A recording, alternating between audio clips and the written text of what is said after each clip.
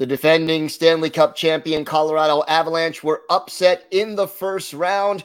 What does that mean for the team, and what are their prospects heading into the offseason? Kyle Sullivan of Locked On Avalanche is here to talk about that next on the road to the Stanley Cup.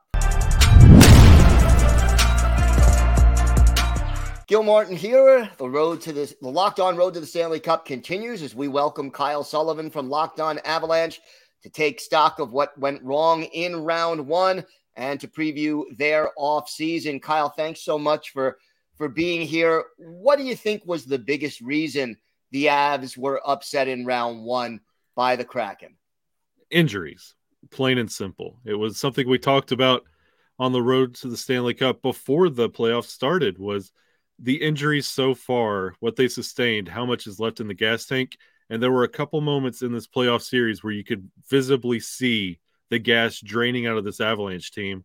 And with the injuries they sustained and the departure of Val Nichushkin mid-playoffs, I think it was just too much. Psychologically, how much do you think Gabriel Landeskog's absence hurt this team? It was definitely felt, especially when the team is down and you're facing a team like Seattle that, let's be honest, they were the better team in this series. They looked incredible, and they knew exactly what to do to Colorado. When you don't have that veteran leadership, it shows in those moments. He did show up for Game 7 at home to kind of hype up the crowd, but his on-ice presence was missed the most. Was there any player or players who you feel really underperformed for the Avs in this series? Everyone not named Nathan McKinnon, Mikko Rantanen, and Cale Makar. Everyone else, no one showed up. It was they won the Central on depth. You had like Dennis Mulligan having 2-goal games. You had JT Compher looking incredible going into the playoffs. Arturi Lehkonen, he did show up a game or two, but the depth just was kind of frozen in the moment, and you got no help when you needed it most, and it was just the Nathan McKinnon and Mikko Rantanen show. Were there any bright spots from this series that the Avs can take into the summer or maybe even into next season that, just give a little reason for hope? Well, the series went 7 games, and there wasn't a real blowout game. You weren't embarrassed in any of these games. There were multiple games that were 3-2. My co-host Chris Vaselli, he often said in the series, if you score 3 goals, you win this game. And that was the kind of the tone throughout the series.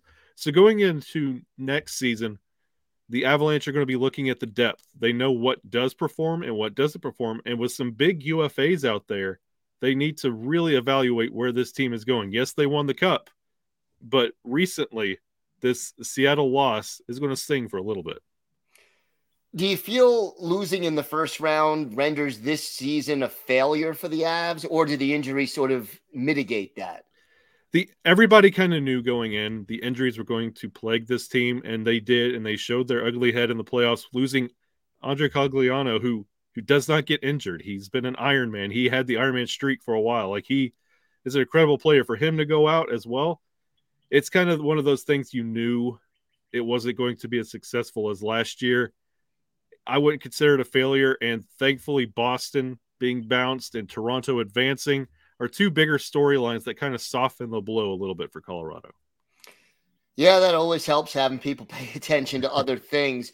So as a result of this loss, do you expect any changes this summer to the Avalanche? Yeah, I expect the depth to be looked at under a microscope.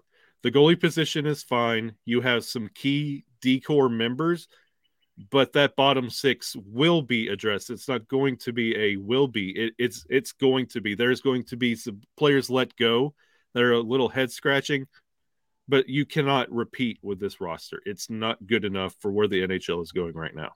And who do you think are candidates that, may not be back? JT Compher, he's one of those names that he performs. He might get overpaid. They might bring him back in. It's one of those, he's been loyal to the team. He's at opportunities, and he's stuck with the team, and the Avs have stuck with JT Compher. Alex Newhook is another name up there that he's also coming up for a deal. You don't know what you're getting out of him. So there are some big names that shone on the Stanley Cup run that might be up there when it comes to free agency. Yeah, it'll be certainly an interesting offseason. Kyle, thank you so much for doing this. That does it for our Avalanche review here on the Locked On Road to the Stanley Cup. Be sure to subscribe or follow Locked On Avalanche for free on YouTube or wherever you get your podcasts. The Locked On Podcast Network, your team every day.